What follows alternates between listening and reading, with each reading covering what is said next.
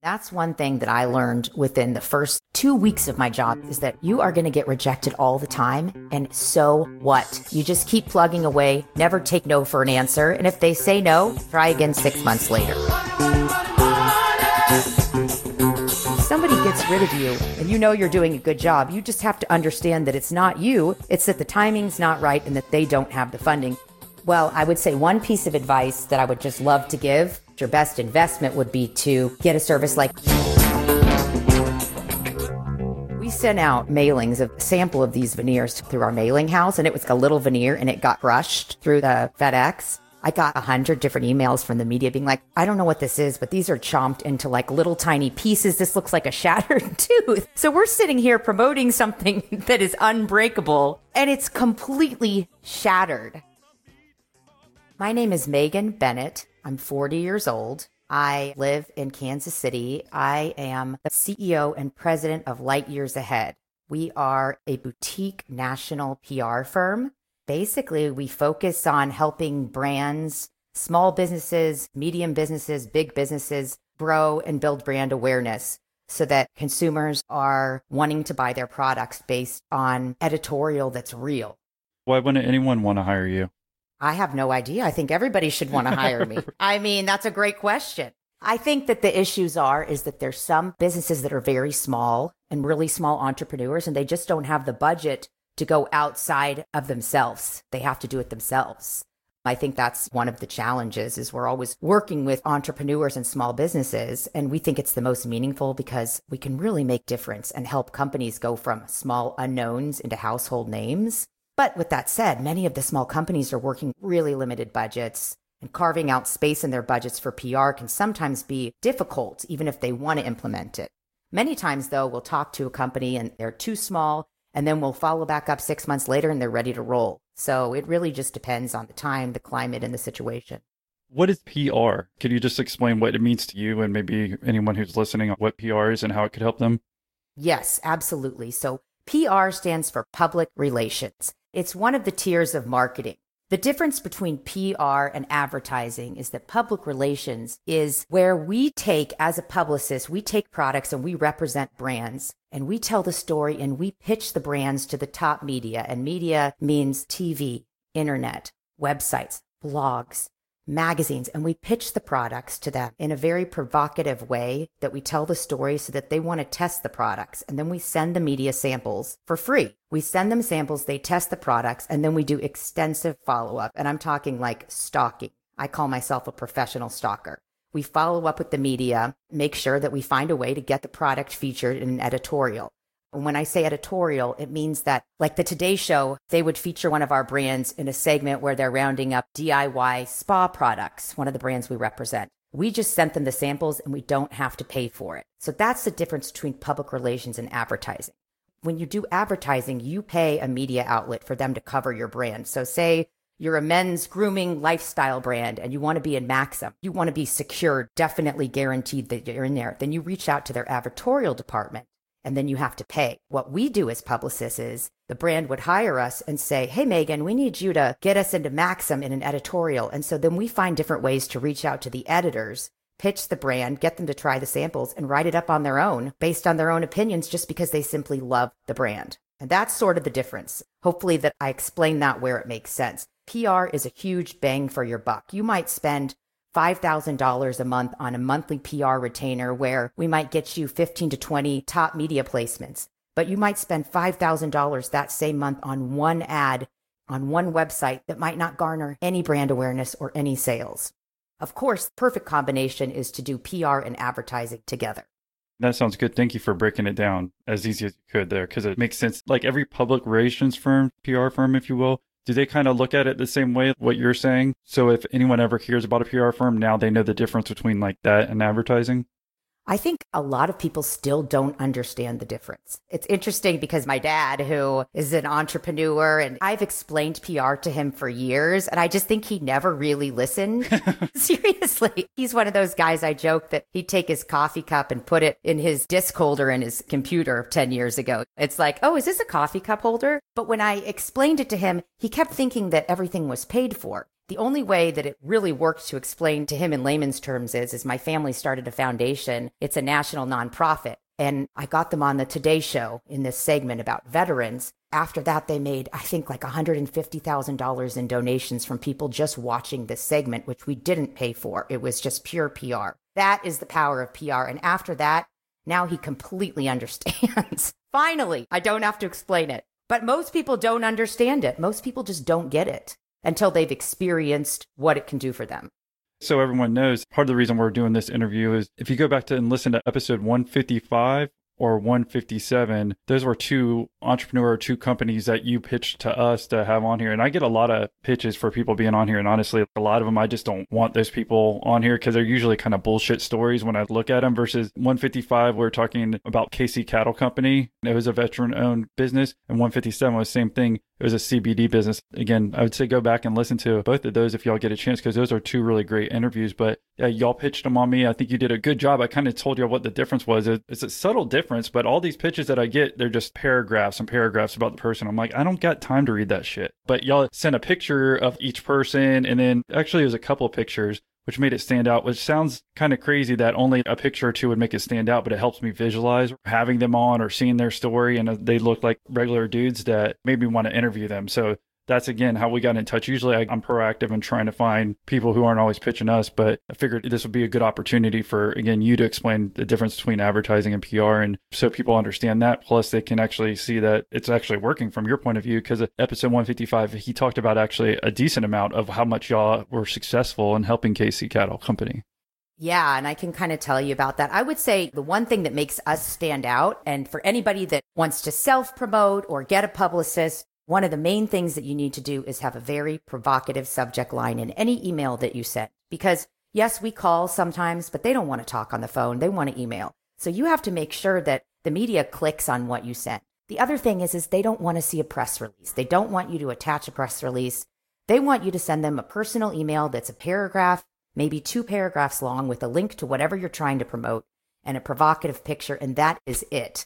And if it doesn't work, if I send out a pitch and nobody responds, I just change the subject line and find something else that I think does resonate until it does work. The takeaway from PR is you can never take no for an answer. If somebody tells you no for one brand, pitch another one. Chances are you might be able to get another brand on national TV, even if they say no to one. So this specific case study is with KC Cattle Company. It's a wonderful company founded by a veteran. He's a good friend of mine. They're based in Weston, Missouri, and they make Wagyu beef, and it's amazing.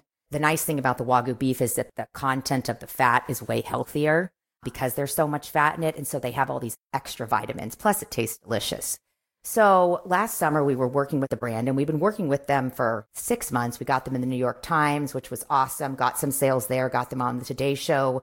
Over Christmas, got some really good sales. Over the summer, they started to pitch all these different barbecue stories, and they came out with these Wagyu beef hot dogs. And I was like, we got to pitch these to the media. People are going to go berserk. Because a lot of people want beef hot dogs. There's Hebrew National, there's great brands, but this is Wagyu.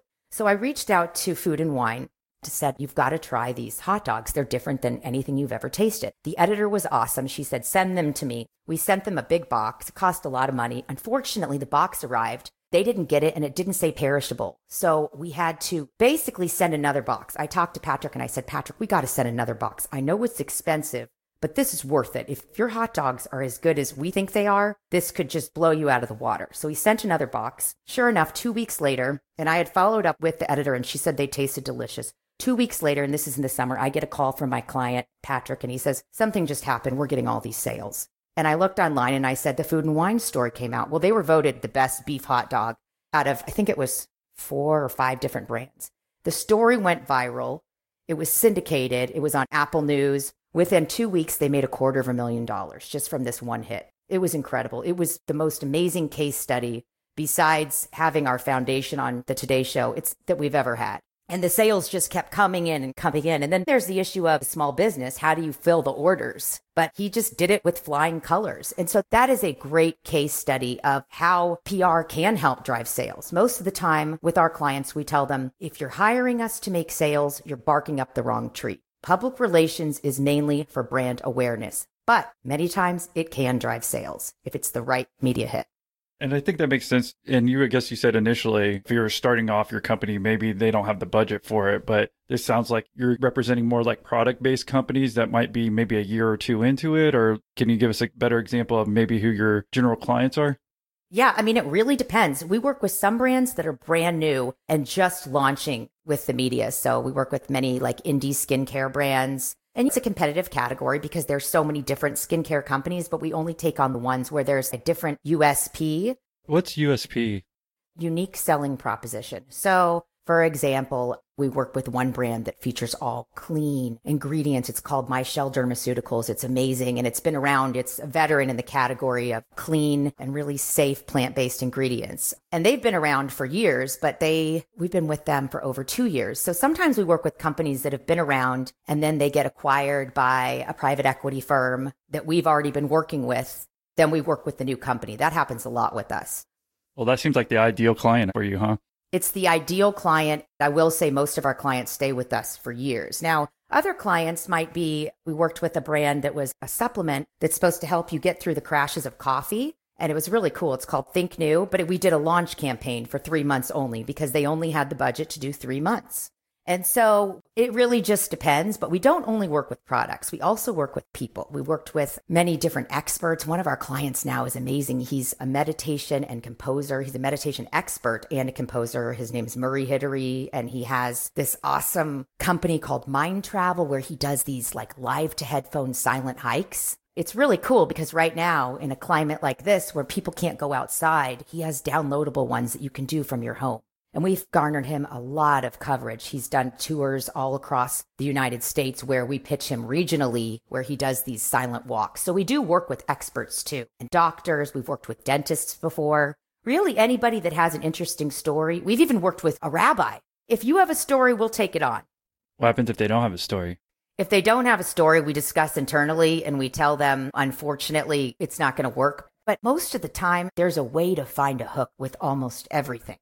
Yeah, make them do something illegal and then get arrested, and then you can make that a hook or something of that nature. Exactly. Perfect. There you go. So it sounds like you have a variety of people, but again, your ideal client sounds like a private equity firm that represents a lot of new companies, or they get an influx of money, so they want to spend that money too and grow as quick as possible. Yes, except for the only thing with private equity firms is you work with them, but then they sell brands a lot. And so you either go with them to the new brands that they buy, or you work on the old brands until the old brands hire it in new people in-house. We've done it with so many different brands. So that's a great type of client. But another great client is just a hungry entrepreneur who is marketing savvy and wants to use these tools in conjunction with advertising and social media to grow their brand. There's no perfect client. I think the perfect client is somebody that is eager, wants to grow, but is also patient and realizes that it takes time to build brand awareness. It doesn't happen overnight. When I talked to those two guys, episode 155 and 157, we were talking about Patrick there and Craig Henderson. I think they even mentioned, maybe both of them, that they had an interesting spin on their story. And they realized that too. I mean, maybe you emphasize that to those people as well. Because actually, I do the same thing with the podcast. It's like if I talk to somebody and they don't have any interesting story, then no one's going to listen. And it's like we got to find an angle that actually makes it interesting for everyone who's listening. Again, will make them successful as a good episode. Or again, with you, it's kind of the same thing. Because you need to angle it to have an interesting story to make the media run a story on them. This is 100% true. And I will say that in the past, we have worked with a few brands where the founders are unwilling to divulge any information about how they started the brand or why they started a brand, or there's no story. They're like, it has this ingredient. That's why we did it. This is a trendy ingredient. They don't do well. They just don't. We'll talk internally and say, you know what? This is just not going to work. And another thing is, and I'll tell this to all entrepreneurs of any kind of personal care products, you need to know what ingredients are in your product. Because sometimes I'll have the media asking me, is this clean? Is this natural? And if the client doesn't know what's in their own products, then there's a problem. You got to know what you're putting in your brand. This is business success 101, is just trying to figure out your competition. How do you differentiate yourself? So if you can't figure that out, like the PR firm's not going to be able to make it successful if you can't even figure out those easy topics, it would seem like. So exactly. Thank you for breaking up the PR versus advertising aspect and understanding that. How many actual employees do you have in revenue? And if you can tell us about your locations, because I think you got a couple as well.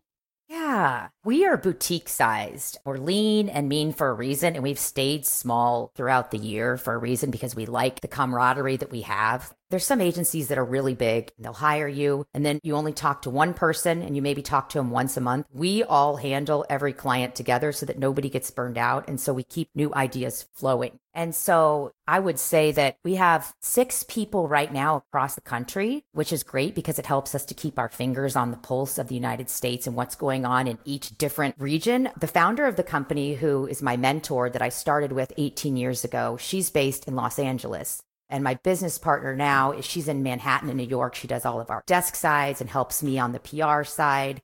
And then we also have another publicist here in Kansas City. We have a creative writer that does all of our press materials, and she's based in Fort Worth. And then we have a couple of other people that we work with, as needed. So it's a small company, but everybody talks to me. I always talk to the clients. I never just put somebody else on them. And I feel like they're my family. You got Los Angeles, New York, and you're in Kansas City? Yes. Okay. And is it anywhere else or just those are 3 locations? Yeah, Los Angeles, New York, Kansas City, and we have somebody in Fort Worth, but we're national. We can understand, and we were even talking before, you work from home, it seems like most of the time, or even if you don't or do, I think everyone now understands this type of business. It doesn't matter where they're located. It really doesn't. And I was going to tell you, my biggest challenge that I've had ever since I've done this business is when I decided to move to Kansas City because I was so worried about leaving my mentor, my boss. I worked out of her home office for 8 years, and that's how I got started. And she taught me everything I knew. When I decided to move, my husband and I were getting married and we wanted to buy a house and start a family. And we said, let's move from Kansas City. So we decided to move back. But I said, we're not moving back until I make sure that at least I have a job when we move back, because one of us has to have a job in Kansas City. And so I talked to her and I said, listen, I guarantee you, if I take this business to Kansas City, we will talk just as much every day. I will bring us local business and I will help us expand. And she said, okay. And we did. Right after I moved back, I met with one of the biggest beauty companies here in Kansas City. And within 6 months, they hired us for over 5 years until they were bought out by a private equity firm. So, yeah, we can go back to that just 1 second before we do. If you're a business owner, chances are you're reevaluating the way you do business. Just like me, when I'm trying to convince you to join our Patreon membership. Anyhow, establishing your online presence is no longer optional. It's necessary. Pivoting quickly is hard enough, but finding the people to make it happen can feel like a full-time job. Fiverr's freelancing platform helps you find the right talent to build your online presence fast. Finding the right freelancer can be frustrating and time-consuming, not to mention expensive. There are so many factors like how much will it cost, and how can you be sure they'll even deliver? Fiverr lets you hire freelancers with proven track records and clear pricing, so you're never in the dark. Whether it's building your first website or designing social graphics to celebrate years of business, Fiverr connects you with the talent you need to keep moving forward. I even made a hire today on Fiverr, and they were done with my project in less than 3 hours. Evolve, adapt, and grow your business with Fiverr. Fiverr offers meaningful resources to help SMBs transition into a quote-unquote new normal. They connect businesses with freelancers offering hundreds of digital services: graphic design, copywriting, web programming, filming, editing, voiceover, music, and more. Work with confidence. Search by service, deadline, price, reviews, and more. Know exactly what you're paying for up front. No hourly rates or negotiating. Payment is released to the freelancer once you approve the work. 24/7 customer service anytime you have an issue. Fiverr is here to help. Quality talent you can count on. Sellers have worked with influential brands including Google, Netflix, MIT, and PayPal. Review seller ratings, buyer feedback, and more to select the right freelancer based on your budget. Find your talent today at Fiverr.com and receive 10% off your first order using our code MILLIONAIRE. All the digital services you need are in one place at Fiverr. That's Fiverr.com, code MILLIONAIRE. Again, that's Fiverr.com, code MILLIONAIRE. And thank you, Fiverr, for supporting our podcast and our listeners for checking out these sponsors so we can keep bringing you these episodes. Again, to make sure everyone's on the same page, as far as revenue or how many clients too do you have that you are working with? And then we'll reel it back to how you even joined a light years ahead and how y'all got started. Yeah. So we have, I would say 13 clients right now, give or take, but it sort of goes between 10 and 15 on any given month. And then I did like what you were saying too. The only thing I was curious about the organization when you said multiple people might work on the certain company, and I could see how it'd get boring maybe if someone's just on it all the time and you don't have different people coming in there. But organization wise, is it easy to keep track of that, or when they're reaching out to clients? That's the only thing that I was a little bit confused about, or how that would work if anyone was wondering how y'all work.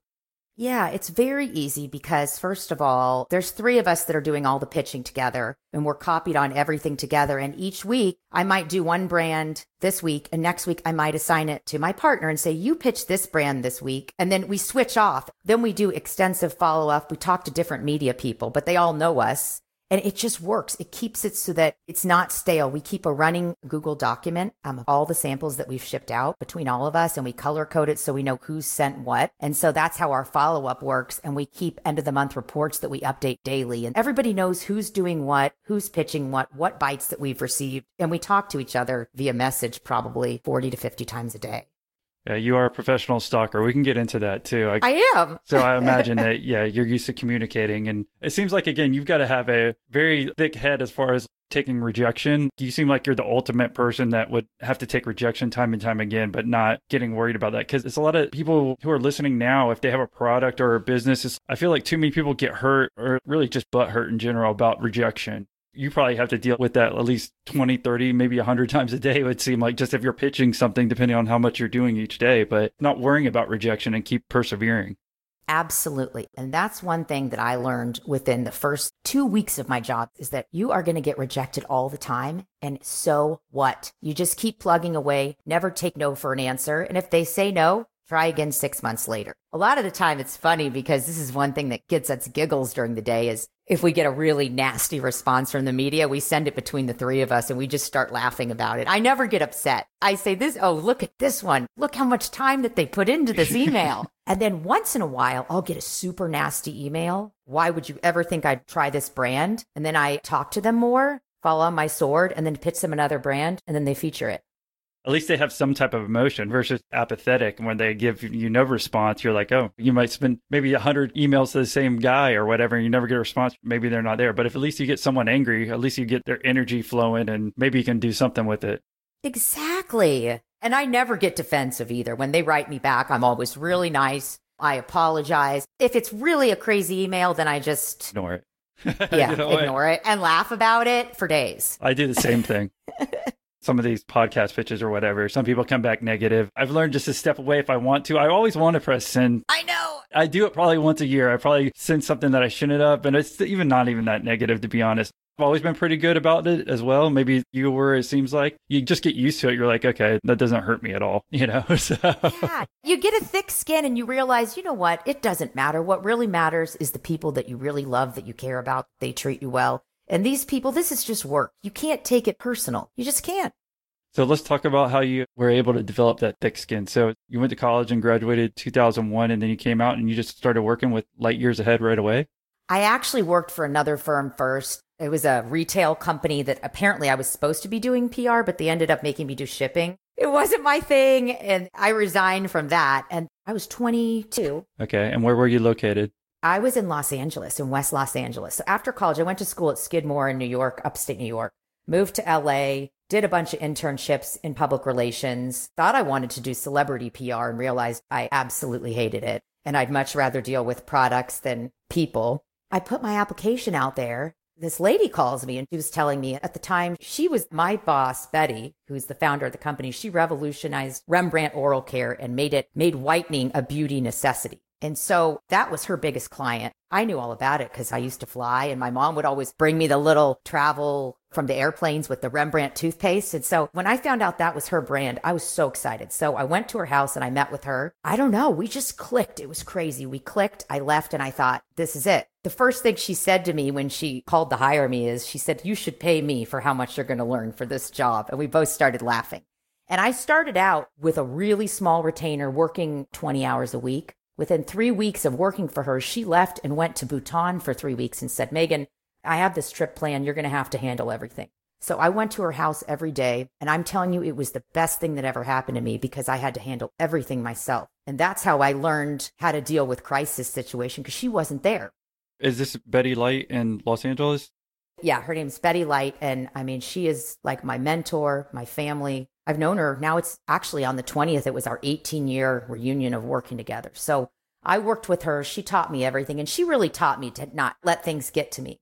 When I first started working for her, things were very different. And so it was all about smiling and dialing, which you go, you call 50 people, you print out a list. Hi, I'm calling to see if you want to try this toothpaste, blah, blah, blah. Most of the time they'd hang up or say, I don't have time for this. That is what really gave me the thick skin, were those phone calls. But all it took was one nice editor from like Shape or Health Magazine saying, yeah, send me a sample. And it built my confidence up to realize that out of every 10 rejections, you're going to get one that's going to want to feature it. And that was my mantra.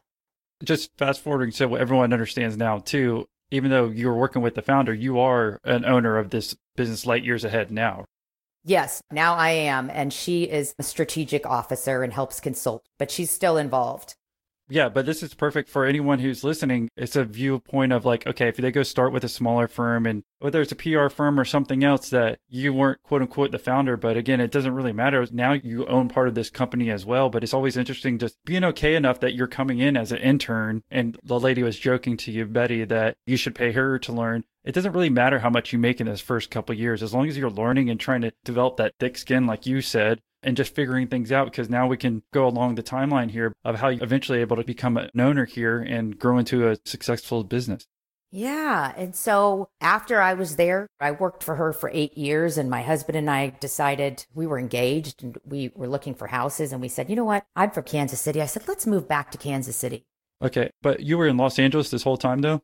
Yeah, I was in Los Angeles for 9 years, right after college. So from 22 until 31, I lived in Los Angeles. Okay, now we can keep going, because I know you said there's an office in New York basically as well. So that's the reason I was just curious. So you went to college in New York, and then you went to LA, and then now you're going back to Kansas City where you're from.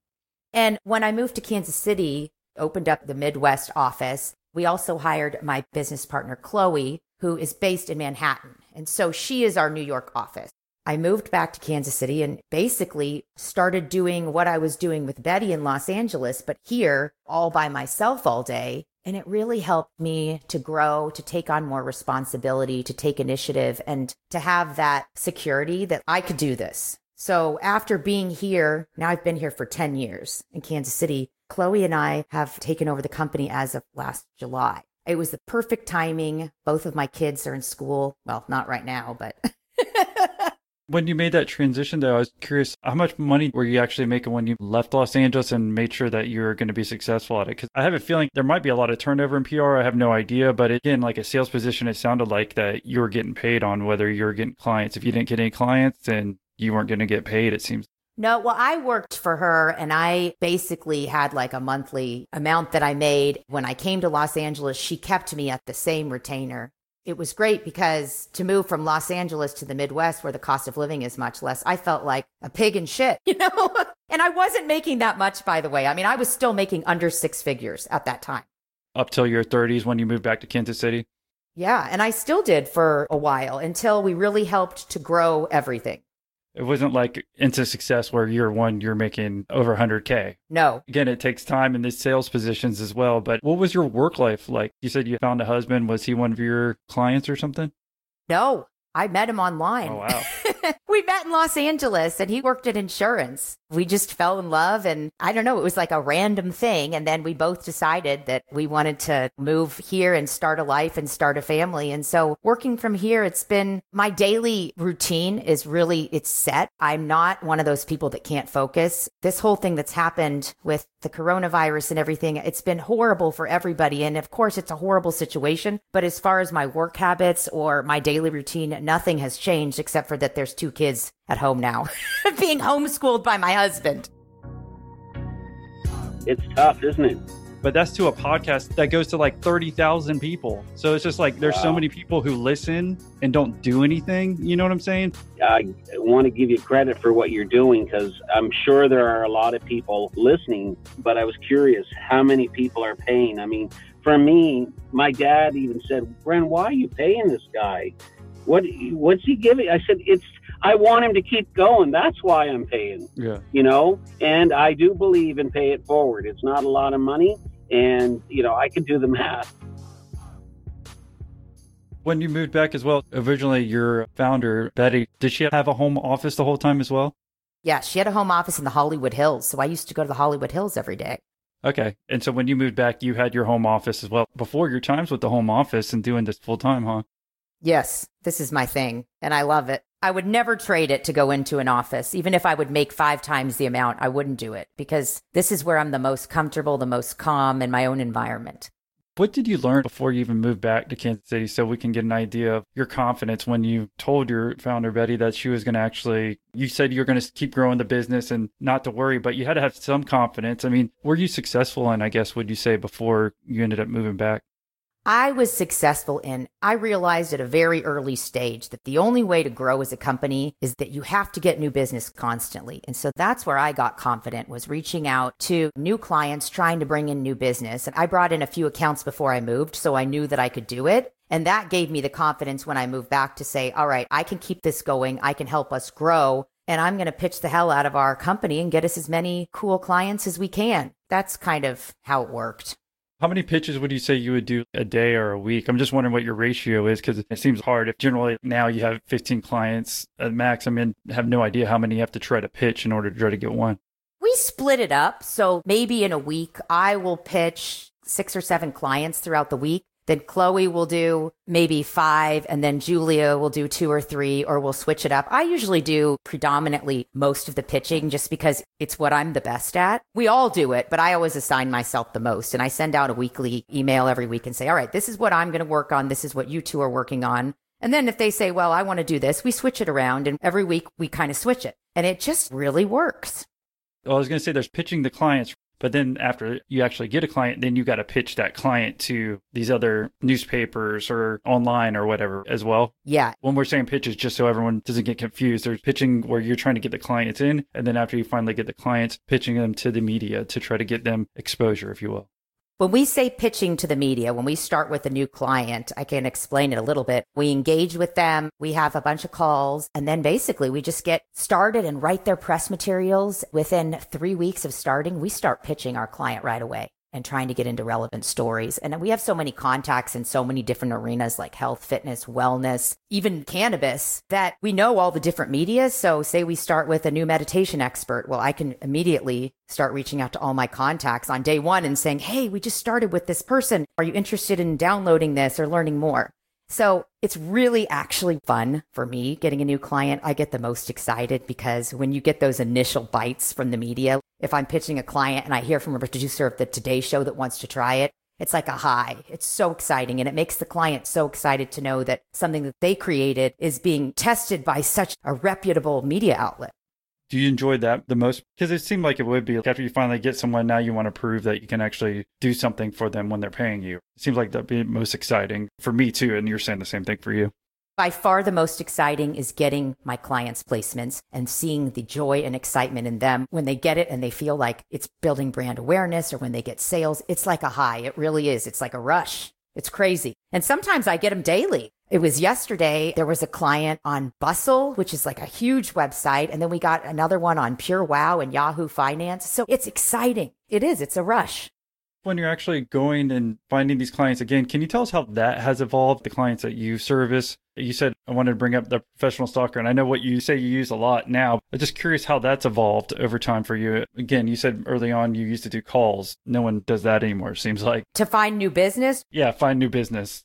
Yeah, I used to do calls. Then I moved to emails and sort of cold calling emails. And now, obviously, a lot of our business comes from referrals, which is awesome. That's a great way to get it. But I would say 40% of our new business comes from us reaching out to different brands that we research on Instagram. We message them on Instagram first and we send an email. And then we just do follow up. And if they're interested, then we send them more information and we send them a link to all of the, like a whole brag book of all the great media placements that we've garnered for different clients, and a deck with case studies. And then we have a call. And if it works, they hire us. Yeah, I thought that was smart. So do you keep like a Google sheet, or I'm just trying to think if someone's getting started and they're like, hey, I don't know if I can afford a PR firm right now, but even if they get some success with one of these Instagram tips or whatever you use to actually drum up business, I mean, how do you keep it organized? Because to me, from afar, I don't really use Instagram, but if I'm DMing everybody, I feel like I would just get lost and forget. Is there a strategy or system that you use to find these clients? Well, I go through and I look up different topics that I'm interested in or something that's topical that I think that people would want to buy. And then I reach out and I just go through my Instagram lists. If they're interested, they write me back. If they're not, then I wait 3 months, go back again and re-message them on Instagram. Again, if they're interested, they respond. If not, I wait another 3 months. It's like a cycle, and it is easy to keep track of because on your Instagram, you can see all your messages. Another thing I do is I keep a running Google Doc, every marketing director's contact information that I have received that they've given to me, and I put it in a Google Doc so that every couple of months I can reach out. That makes sense with Instagram. You're saying if you don't really need a CRM, if you can scroll down all the way down your inbox and be 3 months, you're like, okay, boom, let me do it again. Exactly. You could literally cut and paste and just keep going through again. It's very simple. It's time consuming, but it's easy. If you have a good pitch, it's easy. It's time consuming, but that's what you have to do to make money. It's like if you didn't do that, you're not going to be able to get clients and then not be able to be successful. So exactly. And so when I hear people in my business or in a business where they're contractors and they can't get work for something like this, I say, you can. It's in the numbers. I say that all the time. It's like dating. It's true, though. The more people you reach out to, it's just in the odds. If you reach out to 100 people, you probably will get one client out of that. It's just the way it works. So if anyone's listening, and let's say you're doing cold emails, you email 10 prospective clients, 10 is not enough at all. What do you think is going to happen? The chances of that happening are pretty low. But if you go 100, okay, now maybe I can get one. And then what happens if I did literally over 1 month, reached 1,000 people? Again, it's all in the numbers. So you just got to keep trying and not take any rejection. Just because someone says something negative or doesn't reply back, if you're going to let that get you down, then you're not going to be successful in business. Exactly. And that's another way for me to tell if somebody's a good publicist or not, because I can tell pretty quickly if somebody's got the gene, the stalker bug in them, because people that cry and get offended by rejection, this is just not meant for you. It's not. You've got to be somebody that laughs it off and just says, screw it. I'm going to contact their competitor. It's like, you got to just keep going. So over this time when you've kept going, is there any significant parts of your timeline here that you think maybe we could learn from the audience as far as maybe growing their business? And I know you said something about PR company, a good one versus a bad one. Maybe we can go over that as well. But before we do, is there anything significant that you think that we could learn from? To grow a business? Whether it's growing in business, even some of the hardest things that you've gone through or some of the highest things that we could learn from. And then at the end, we'll go over what to look for in a PR firm, if you will. I would say one thing that you always want to try to do is turn a failure into a success. So can I give you an example? That's exactly what I want. Thank you. That's what I was going to say. Please give us examples because I hate when it's just the quotes. I'm like, okay. And then, yeah, give us an example. That's exactly what I wanted. So thank you. Okay. So basically, this is sort of an older story, but this is when I worked with a veneer company. It was actually the founder of Rembrandt started this huge veneer company. And veneers are basically like fake teeth, right? Or yeah, it's basically like a layer that goes on top of your teeth that protects them. And so we were promoting these as thin as a contact lens, unbreakable, because they were supposed to be unbreakable. We sent out mailings of a sample of these veneers to like 1,000 people through our mailing house. And it was a little veneer and it got crushed through the FedEx. I got 100 different emails from the media being like, I don't know what this is, but these are chomped into like little tiny pieces. This looks like a shattered tooth. So we're sitting here promoting something that is unbreakable and it's completely shattered. It was promoted as unbreakable too? Yes. That's the bad part, you know. Because they had told us they're not going to chip. They last 20 years. So we're sending out a sample and it gets crushed in FedEx. And we'd sent it to so many editors and we were in trouble. And I was, oh my gosh, this is when I was working with Betty and I didn't know what to do. But we decided, let's just own up to it. Let's apologize to the media and tell the truth and say, you know what? They really are strong, but when you send them FedEx, they get crushed. And we literally fell on our sword and decided to send little chomping teeth that bounced up and down on their desks. We got so much coverage. You have no idea. It was crazy. Those little wind-up teeth. I know exactly what you're talking about. Yeah, so you sent those afterwards. Did you have a message in it or anything clever? Yeah, and we apologized and we said, these are strong. Sorry for the snafu. And we got a lot of coverage. People wanted to cover it. So I think that the media can be forgiving if you fall on your sword. What if I hire people and they want to put blame on something else and not own up? Or people that work for me right now, it's just don't be putting blame on somebody else. Just own up and then it's so easy. Absolutely. And I'm always happy to take the blame for whatever if it comes to my clients, because that's what a publicist is for. We're not a punching bag, but we're the spokesperson for the brand. So that's one negative thing that we were able to turn into a positive. But how about anything negative that some of the hardest things that you've had to go through with light years ahead as you eventually became an owner? I mean, obviously that was a challenge. Were there any years where you just couldn't get anyone as a client or you wanted to quit PR or anything like that? I'll tell you, there have been some months throughout these 18 years where we were struggling to get new business. It was just slow, or we had months where we did have to cut back because maybe we did lose some business. During those months, we just had to cut back on everything. We just got through it. I mean, really, when that happened, when the shit hit the fan and we lost business and everybody was nervous, we went out and we all aggressively, all of us went out and emailed like 100 people and messaged like 100 people a day. And within a few weeks, every single day we had a new business call. And then within a couple months, we built back up our business and got 5 new clients. So it does happen. It's like you have to take these punches and realize. And the other thing you can't do is take it personally. If somebody gets rid of you, and you know you're doing a good job, you just have to understand that it's not you. It's that the timing's not right and that they don't have the funding. And then you have to say, you know what? It's okay. You move on and you just replace it. That's what you have to do. I think the main thing out of this is to never take anything personally and to continue to persevere, because that is the main challenge of PR, is continuing to get new business. I would say that one thing that's different about us than the huge firms is that I think our retention rate is a lot longer because we do give our clients so much attention. They don't feel we're just another number. So specifically when you were talking about when you were going low on clients, or what years were that? Was that when there's a downturn in the economy, or is there something else specifically that happened within the business that led to that? Because I'm just trying to figure out a timeline of when you're struggling and when you wanted, again, you persevered. So last December, I don't know what happened, but we lost 4 clients at the end of the year. And it wasn't because of us. It's because they were out of budget. They run out of budget and they say, oh, we don't have the budget. We decided to put everything into advertising. And I would say that is the biggest challenge. So we were a little freaked out last year because we're like, okay, we're finally doing well. We have all these clients and we'd had some great months. And all of a sudden, the next month it drops and you're like, wow, this is ghost town. I don't know what it was. I don't know if it was the climate. I think it had to do with the fact these were entrepreneurs. They ran out of budget. And they decided that they just couldn't afford it. And that is hard. It is a challenge. It's such a challenge that we deal with, really, is these entrepreneurs that we love to help and we really want them to grow. But some of these small companies that we're working with, their budgets are so limited and they're carving out a space. And sometimes they just run out of money for PR. And they want that to be the only bullet that's going to save them. And unfortunately, you have to have a combination of things. Now, when we lost these clients, we were all a little freaked out. And I just said, you know what? We don't need to freak out. We're going to get new business. And so I aggressively reached out to so many people, and so did my business partner. And it just worked. Right now, because of everything that's going on with the coronavirus too, we're doing heavy, intensive new biz outreach. And we've already had 3 calls this week, which is crazy because of the coronavirus. So what does that mean when you say heavy duty outreach, just so everyone gets an idea?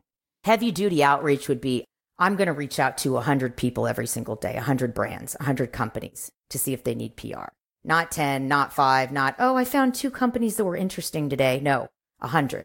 It's that aggressive. And it's not all at one time. I sort of break it out throughout the day. Maybe I'll be in bed at night, do it because it's pretty easy to do, but it's just something you have to commit yourself to. And it's the same thing with small business owners that are trying to do their own in-house PR. You just have to keep contacting the media over and over and over again until they listen. 4 times at least is what it takes. Yeah, exactly. Again, with anyone who has a business, you have people that you're going to need to sell your product to or your services to. So again, I think you did a perfect job of stating. That's what I was wondering. I'm like, how much is a lot? Some people, again, might think a lot might be 10 people in a day. But if you're going like 100 people in a day, I'm feeling you, because when I did sales and real estate, there's some days I usually might wait till like a Thursday or Friday that week. But I mean, there's some days literally I'd send out to 250 prospects, literally people I did not even know. Yes. And then I'd follow up the next week. Again, some of my good weeks, I might reach out to 300 or 400 people, and no joke. And the reason was because I might spend a week or 2 before that where I started hiring people to help me, so I didn't have to do it. But at first I had to do this all where I would go through databases or try to find prospects and make a list of them and email them. And so once you're able to get that list, make sure you have a good curated list. And again, it seems like you kind of keep organized with Google Sheets or whatnot to... Yes. Once you find those initial people, your system is so easy to send a reply email, or like you're saying, go through Instagram. After you message them once, go back all the way down. And how much easier is it? Copy, paste, copy, It's so easy. This is kind of the method. This is what I do. So I go on Instagram. I have my pitch. I paste it in through the messages. Then I also go to contact them via email and send an email. If I hear back, then I send the pitch. If they're not interested, I put their first name in a spreadsheet, last name, email address, outlet, and I have a huge running spreadsheet. Like I said, I can blast like every 3 months to these people and it'll personalize everything for me. So it's a good system. It works. And of course, if anybody needs advice about it, I'm happy to help because right now I think everybody could use some help. Again, it's all in the systems and having an organized system, because if you didn't have a system there too, it'd all go to shit. Basically, if you just randomly would message people from time to time, maybe 5 random people every day, and you didn't keep track of it all, then that's going to be way harder versus, again, if you have a strategy and a thought process, and then you make sure you're organized about it. And then once you send that initial either email or Instagram message, or maybe it's a Twitter message or whatever it is, then it's so much easier to just follow up and reply. Make sure you just keep going and keep going and keep going at it, especially once times get tough, like as far as if you start having less clients. I mean, that's super motivating for me. That's always what made me go ahead and send out that extra maybe 100 emails that week or whatnot. So if you're in a situation in business right now and you have 2 choices, you're either just going to give up or you're going to keep persevering. Exactly. And I would say also to apply that to PR too. So if you're a brand and you're doing in-house PR and you don't have the budget, keep emailing the media. Go on Instagram, look up an editor that way. That's something I do as well. If I can't get a hold of them via email, I go on Instagram, start following them, start pitching the products that way. You can do the same thing with your own brand. It works. Thank you for that tip. I think this isn't rocket science. It's just being able to actually put in the time and effort and just figure it out and just keep going at it. So over this time, personally, were there any hardships? I don't think we really hit on too many that sounded too difficult so far in the growth of light years ahead here. I haven't really had any personal hardships. I mean, luckily, I feel really grateful. I mean, the most challenging thing that's happened to me personally as I was working is when I had my kids and went through maternity. I went a little bit crazy not working. I felt out of control because I wanted to follow up with all these leads. I took 6 weeks for both. It's weird to take maternity when you're at home by your computer. So I couldn't stop. Like I stopped, but I couldn't really stop. It was stressful because I loved being with my kids, but at the same time, I really wanted to help and take care of my clients. And I remember being kind of postpartum. I was kind of depressed. It was a rough time. It was. But then after 6 weeks, at least with my first daughter, who's 8, I remember once I started working again, I felt like myself again because I was back to my normal routine. Obviously, deciding that you want to take over a business is stressful and challenging and exciting at the same way, but so far it's been an amazing experience. So what do you think about that group call? That was good. It's cool because you get to see what other people are doing. They're kind of in the same stage as me. Hopefully that was helpful. Definitely. Yeah. Actually, a lot of stuff. The Upwork thing was very interesting. Can you tell us how that went through? Because I'm curious just as far as the conversation, how the owner might talk to you, because it's a service-based business and maybe someone, again, could imagine themselves doing this, or maybe they want to get some ownership in the service-type-based company. So could you tell us how this worked out for you guys and how you figured it out? Yeah, I mean, I've been working with Betty for so long that she's like family. And so for years, she's always said, when I'm ready to sort of take a step back, then we can figure out a way that you and Chloe can kind of take this over. And so we worked it out and we worked out a plan. And starting in July, we took over the company. And so that's kind of how it worked. I would say that the main thing is that if you have plans to take on something that you're already involved with, you want to make sure that it's with something you totally believe in, that you have a really great relationship with your partners. I mean, we're like family, so it was kind of a no-brainer. When she was ready to sort of take a step back, it was sort of intended ever since after year 1, that's what was going to happen. Was that easy for Betty to step back and for y'all two to take over? Because I don't know if it's a different dynamic at that point or if it's not, if y'all were fighting over that. It was a very smooth transition because Betty and I have been working remotely now for years. We see each other at least once a year. Chloe and I have a great relationship. It went very smoothly because once we took over, I was already doing everything that I've been doing for years. There's really no change for me in what I'm doing. Our partnership works out great because Chloe is more of the numbers person and she handles more the financial and I'm more the creative. And Betty gives us advice with everything. So it actually has been even better than ever before. It's been the best decision, I think. I'm so thrilled with what we've done and it works. So I guess kind of wrapping things up here too, and I appreciate you giving some insights for PR versus advertising, what people could do. Could you give us maybe a couple of mistakes that you see smaller companies do or any companies that don't have PR firm or maybe things that they should do as far as reaching out to the media? I think we've hit on it time and time again about being able to do it and not just taking no, but is there any maybe major mistakes that we should avoid if we're trying to do our own PR?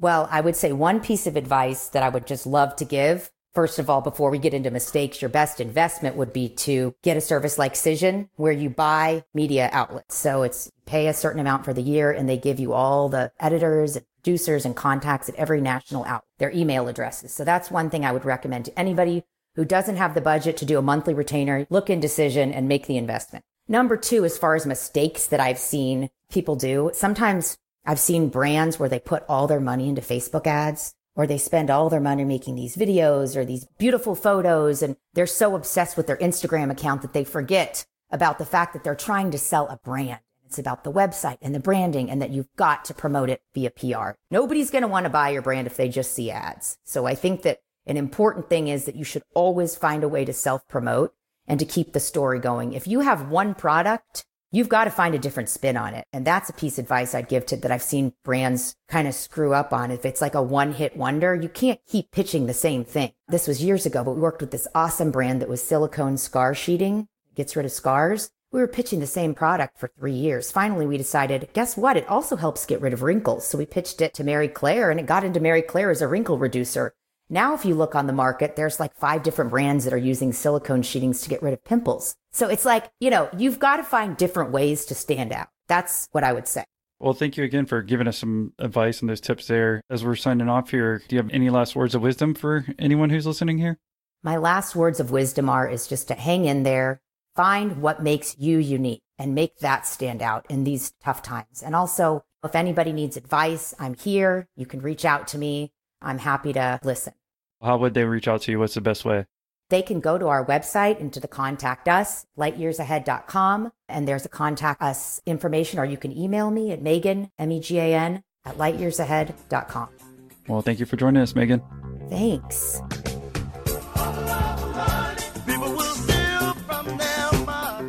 I really wanted to have a small membership where I can have a community, because long term that's going to help everybody else out more. It's taken time, and so I think now I'm trying to push it hard as far as trying to find guys like you or whatever to get in a Facebook group or at least jump on monthly calls. I'm just trying to do it through different mediums, so that way hopefully people can connect and so hopefully meet one another, if you will. In all honesty, I feel like you could even charge more. To be honest, I would have spent a lot more to, don't charge me more now, but I would have spent a lot more. I mean, I feel like just some of these like meetup groups that I go to, sometimes they charge like $50 a swing and there's not even a lunch or anything provided. Just a one-time meetup, where this is, a monthly thing with a lot of different benefits and a lot of great connections. I mean, for someone like myself, I feel like if I met one person over the next year, it brought me a tremendous amount of value. And I think, what did I spend? $15, I think, a month. I think you're selling it too cheap almost. I mean, in all honesty. Mary said that she had the whole, thing that sparked this conversation is I guess she had a marketing company on, and now they're helping her. They got her in Asbury Park Press, which is a local paper here, but she did like over $15,000 in business just off of them getting her in that article. And they've also gotten her in a ton of other things. I mean, she said, listen, it was one phone call for $15 a month. It already brought me over $15,000 worth of gross return. I mean, that's just tremendous value in my opinion. And if I can even get a fraction of value like that out of any of these calls, I mean, it would be worth $100 a month to me at this point, I'm recording this. Can I use that as a clip for the podcast, if you don't mind? Yeah, go ahead, yeah. So that was a kickoff call with one of our new members, Tyler, who just joined the group. He joined the group through his friend Mary. So thank you both for being a part of it. It's free to join the Facebook group. So if you're on the fence, I don't know why you wouldn't join if it's free to join the Facebook group. That way you can ask questions. Hopefully we can answer any of your business questions there. But if you want to jump on the monthly calls, that's where it costs money. Plus, by becoming a member, you also get special episodes that other people don't get. And we're going to keep adding more perks, as I've said in the past. So hopefully that gives you a little preview and insight on how much value we're actually getting from doing these monthly calls, and give you an opportunity to go ahead and meet other people. We want to make you all active listeners and help you with your business and not just help you passively. So come on in, join our Facebook group. And if you want to jump on these monthly calls, become a member, and you can find out more about both those options in the episode description below.